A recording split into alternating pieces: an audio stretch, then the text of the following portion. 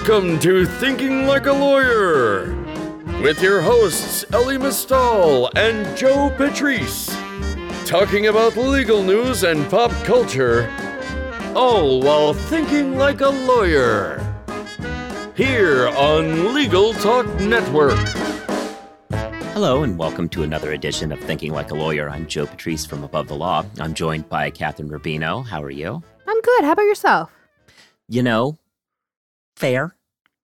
Yeah, I mean, I guess the way our society appears to be breaking down is not awesome. Things aren't good, but, we're plugging along here at Above the Law. We're still talking about the legal industry so long as we have laws. And, that's just all we can do about it. That seems basically like all we could do. So we're actually entering the reopening phase of our pandemic response. Seems as though a lot of other jurisdictions around the country have already gone through this stage. So I'm eager to chat with people about how that's going. I've been doing that over the last few days, like what to expect. I mean, I think it's interesting, particularly as it applies to the legal industry, because so many lawyers really are able to do their job remotely. What's the difference if you're up all night writing a brief at home or in the office? So I think that there's definitely some of the, we don't want to rush it. Work seems to be going just fine from the outside kind of mentality. But I do think that, as more courts open up or get more comfortable doing remote trials or hearings or whatever, obviously then that has that kind of spiraling or snowballing effect in the industry. Speaking of courts opening up, not to throw a plug to our special report, but we do record a supplemental podcast that's just on COVID issues called the ATL COVID Cast. And this week, we actually had a really interesting show about courts opening up and how jury pools are going to be completely different. Yeah. It's crazy. Definitely listen to it. People have done actual real research about this. But by and large, it looks like jury pools are going to be a lot more friendly towards corporate interests at least in the short term as we start to get back. Yeah. It just one of those crazy, unexpected I never would have thought it, Yeah. and we as we were kind of going through the data and the rationale why and all that, I mean, it makes sense. It does. It makes so much sense. But if you, are representing someone who's a corporate defendant in a case, you wanna push for that trial to be as soon as you can. Really, it seems pretty overwhelming, the evidence. Yeah, very interesting show. Anyway, So we plugged for that one right there. If you want to go out and try and find it, it's on the usual whatevers. Well, with all of that said, we should get into what we're here to talk about today, which we have a couple of topics because there are a couple of topics that still dominate the news. What have you been working on the most these days? Okay. Basically, 85% of my time, and the other 15% has been coming up with trivia questions of the day, has been tracking what Big Law's response to the George Floyd, Breonna Taylor, Ahmaud Arbery deaths have been, as well as the protests in general. Lots of big law firms and corporations in general, right? Ben & Jerry's put out an amazing statement basically calling for the end of white supremacy and specific policies that needed to be changed. And that was awesome. And I will definitely buy their ice cream. Well, I mean, I was going to do that anyway. But it makes me feel really good when I buy their ice cream. But, that's a big thing for companies to deal with is how are they responding? And I think that there's two main reasons why. I mean, the first is, how are your employees doing? Big law, biggest law firms employ thousands of people, right? Many of them are being directly impacted by the unrest that we're seeing, and reaching out to make sure that to see how your employees are doing, what resources they may need, et cetera, I think is a very important, necessary thing for any company in order to sort of deal. That's like the soft side, the HR kind of side of running a major business, right? Is making sure, especially in law firms where, I mean, what does a law firm have? It only has the lawyers that it has, right? It's people. That is their asset. So it's really important, I think, for law firms to reach out and to make sure folks are doing okay. And the other part is both as a signaling measure for its clients, but also to see what law firms can do to make it better. Obviously, there's a lot of systemic racism and injustice in the world, and lawyers are uniquely situated in the fact that they have the ability to navigate these systems.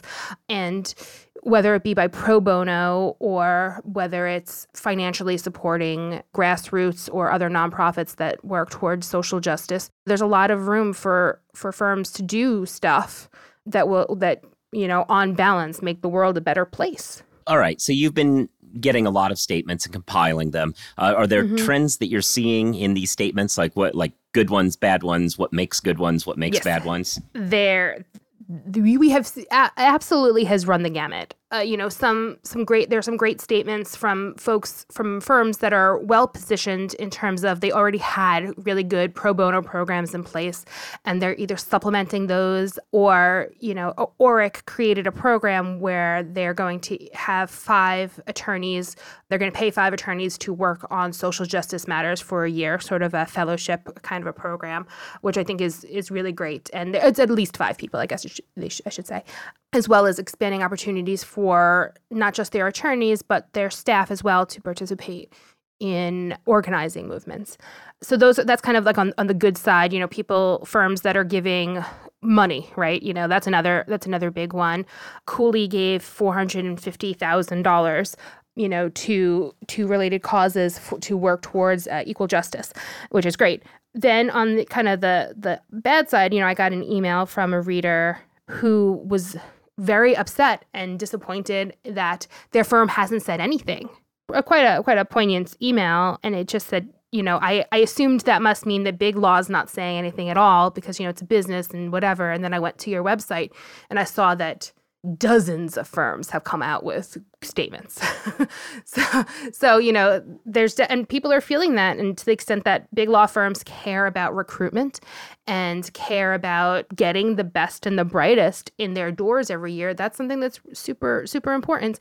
And kind of the third category, there have been quite a few statements that folks at the firm have characterized as the all lives matter of firm statements, whether it be that several statements have been called out for their seeming inability to use the word Black, maybe relying on the phrase persons of color or just diversity generally.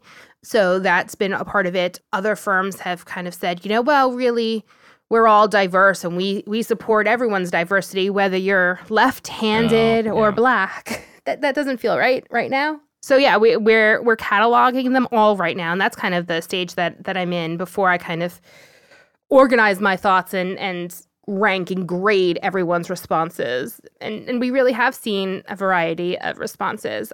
Brad Karp at Paul Weiss has, if anything, been over-communicating with folks at Paul Weiss. I think he's sent 4 or 5 emails to everyone. And he even, in his most recent one, I think, apologized for kind of flooding folks' inbox. But it's important things that he's pointing out. In the most recent one, they are supporting pro bono efforts and doing all the right stuff on that front, but they also called attention to the story of actual activists that are what they're doing and how that relates to Paul Weiss's mission generally. They talked about Pauli Murray, which is a civil rights activist, and and a former Paul Weiss associate. So there's a wide variety, I guess, of responses that are out there, and I think that we're getting a very clear look at firms' cultures when you break down and look at these statements. Well, right. And that transitions to the real crux of it from a legal industry perspective. Obviously, it's important for a lot of perspectives, but this podcast, to tie it to what this podcast is, about, I'll say that it turns to that culture question and whether or not if this is a firm that you feel comfortable working at or sending, if you're not a lawyer, but on the business side, sending business to, or if you're in law school or a law professor, sending your students to. These statements, as important as they are to the outside world just generally, they send a message about what one's firm believes, and that has impacts for the way in which it's perceived in the industry. Again, this seems like I'm kind of turning down the importance of what's going on, but it's true that it's an important question. And when you say something that's incredibly Shallow, that's a good word for it, then that's the message that you're sending the world. And even if you don't necessarily believe it, and it's important to communicate these ideals in a positive way, or in a way that you want, I guess maybe. That you're willing to defend.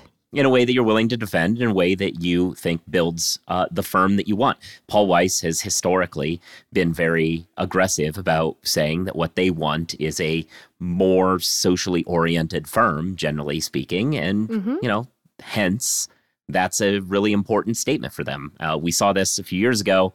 There was an unfortunate incident where they promoted no people of color, basically, to partner 1 year.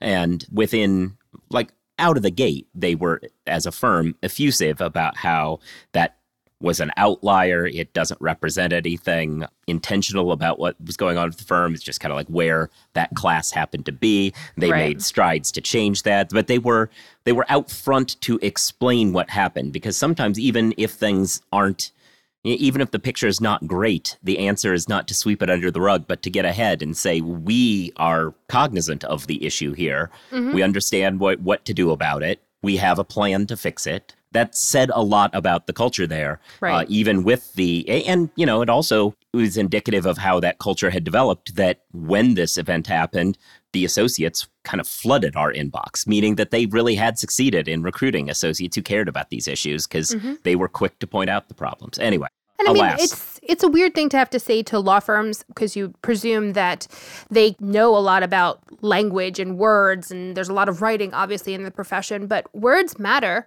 And the words that firms are choosing to describe what's going on right now and their response to it really, really matter. And perhaps it's more highlighted when I'm looking at 50 of them at a clip. But it's true and it's real, and it's out there, and people really need to sort of think about what they mean to say and what they are actually saying. I think that when you actually start looking at them and comparing them and contrasting them, particularly for folks that are maybe thinking about going into big law or lateraling, or law students who are going to law firms, or people who are hiring law firms, you should pay attention to these things, and you can see a difference. It's not like, oh, well, they put out a statement. Well, did they put out a statement? What does a statement look like? What kind of concrete is it words?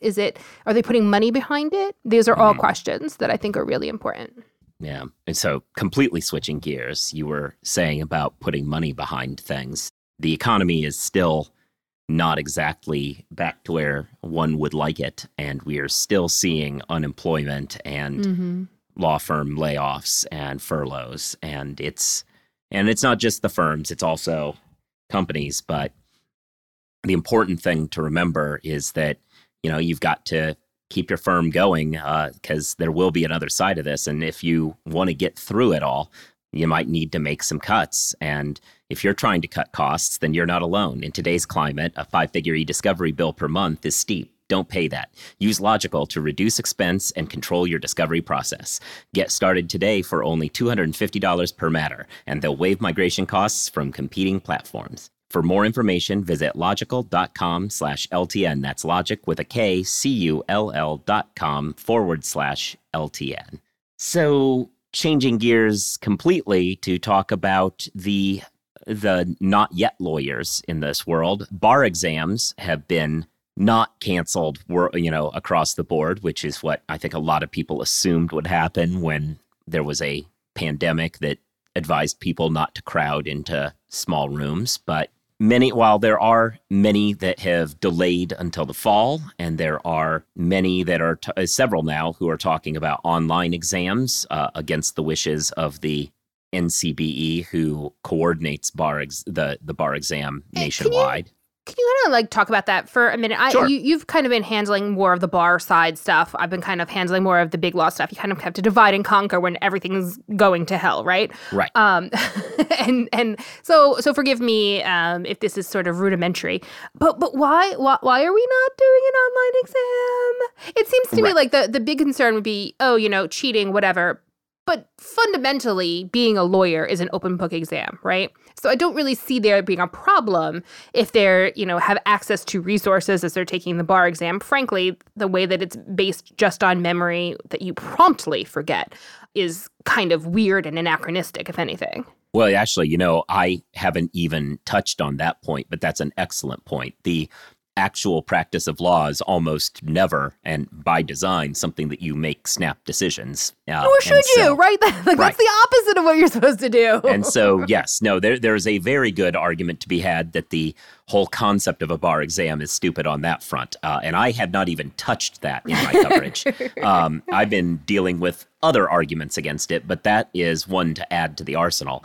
No, the NCBE has done some good work over the last several years of nationalizing bar exams in a lot of ways, creating a uniform bar exam, which is valuable to the extent that, for good or ill, the laboratories of democracy that are states are not really laboratories of democracy as much as people who just pass the same laws drafted by lobbyists and handed to them. So as law is increasingly becoming smoother across jurisdictions, there's not as much need for some weird individualized state bar exam. And so what the UBE does is offer something that tests subject matter competency across jurisdictions. And another good benefit of it is it provides career portability. If you pass with a certain score in one state, theoretically you could walk to another and have that afford you access to that jurisdiction if you're moving or something like that. So that's a good thing. The uniform nature, the kind of nationalizing this has been a good thing.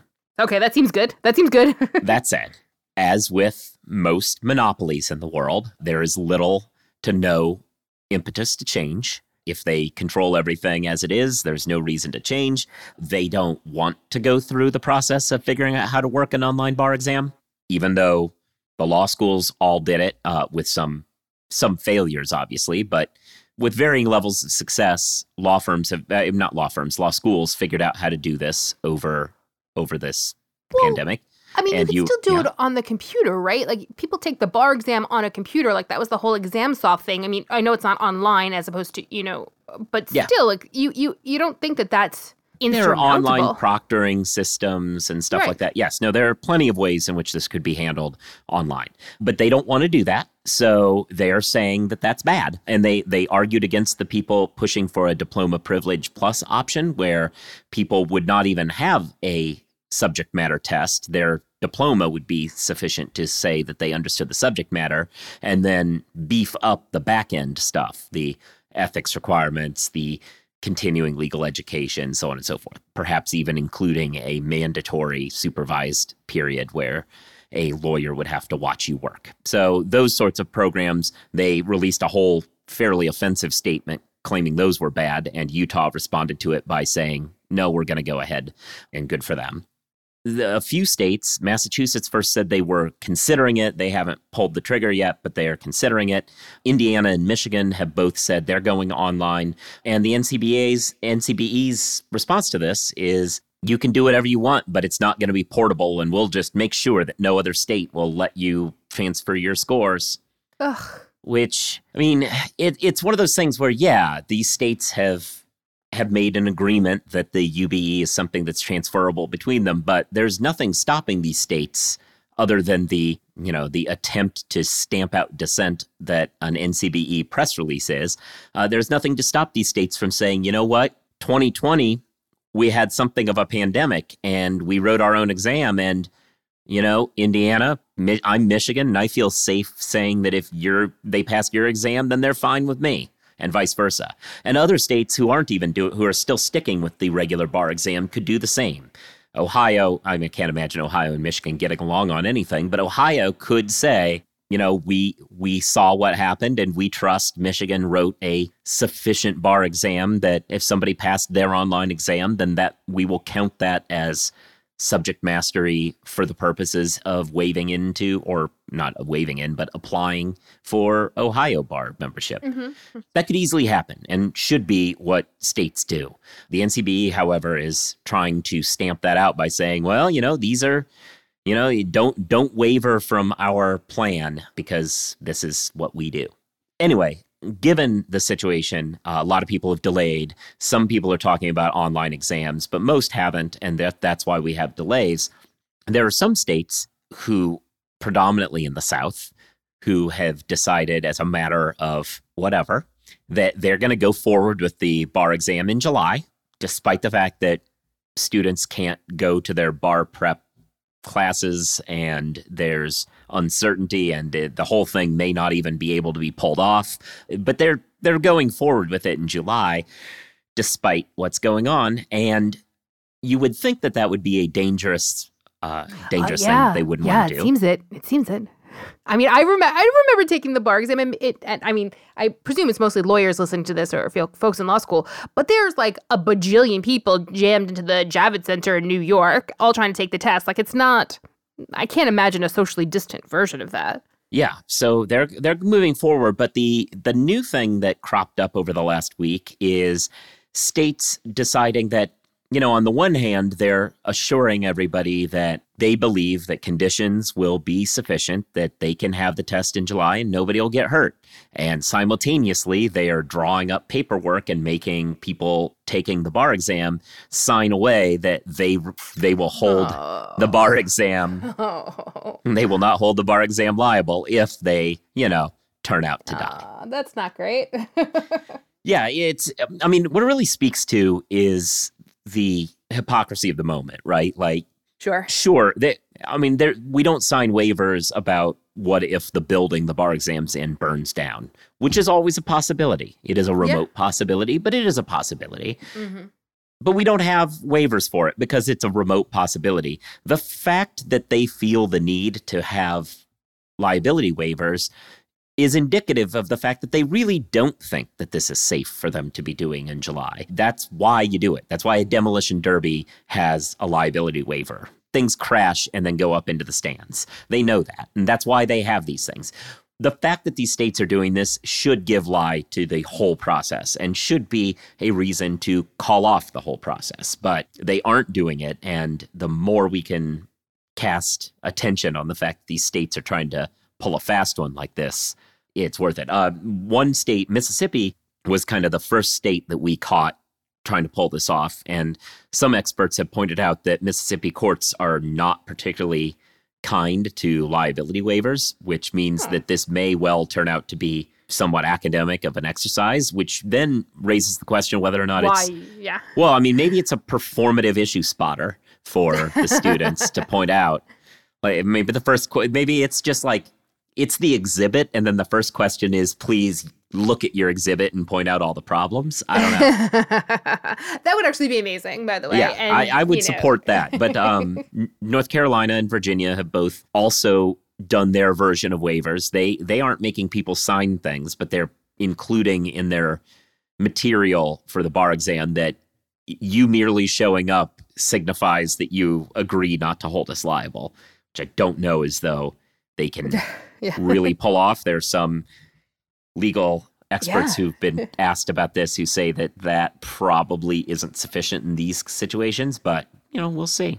It's going to be a fun time. I not love. I mean, these times just keep on getting more and more interesting. You think you're done and oh no, we're going to also ask you to waive all liability for the bar exam. It's like, oh, okay. It's not just shitty. It's extra shitty. Good news. And we're seeing, back to the law firm side of things, we're seeing the early austerity measures, which were mercifully more in the furlough area than in the layoff area, although both happened. Yeah, I would say, though, that the majority of the austerity measures have been salary cuts. Those mostly non-terminal decisions, we're seeing now firms come back around and institute new austerity measures, which is a terrible sign that they don't foresee things getting much better in the short term. So, yeah. I think that if anybody who is at a big law firm that has had a pay cut, if you think it's going to be over before the end of 2020, my guess is no. If they've, some firms haven't cut salaries at all, but I think the ones that have, it seems highly unlikely that they'll be able to put them back online before the end of the year. Interesting. I feel that's right, or at least there will not be a upping to bring everybody back to whole.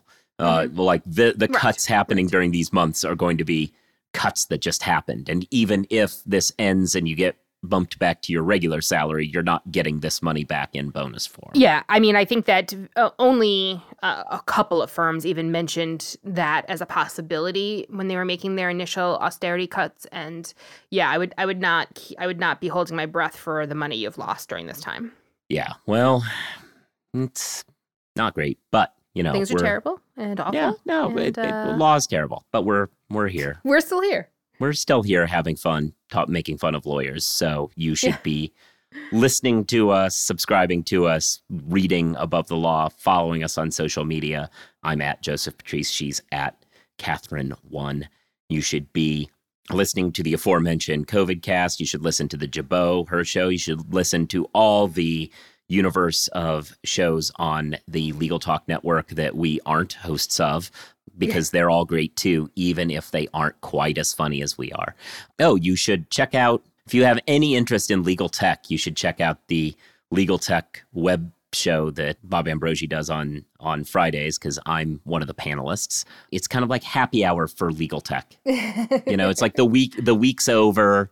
And you all just sit there and get drunk, right? That's been my assessment of the podcast. I mean, I don't know about that. I mean, I definitely drink during it. So yeah, actually, you should come for the legal tech news and stay to try and guess what I'm drinking each week. Do you do any drink recipes? That I'd be very interested if everyone also provided. But another panelist on the show does have a separate drink recipe thing. Nikki Black's been doing a cocktail recipe show, so that's very cool.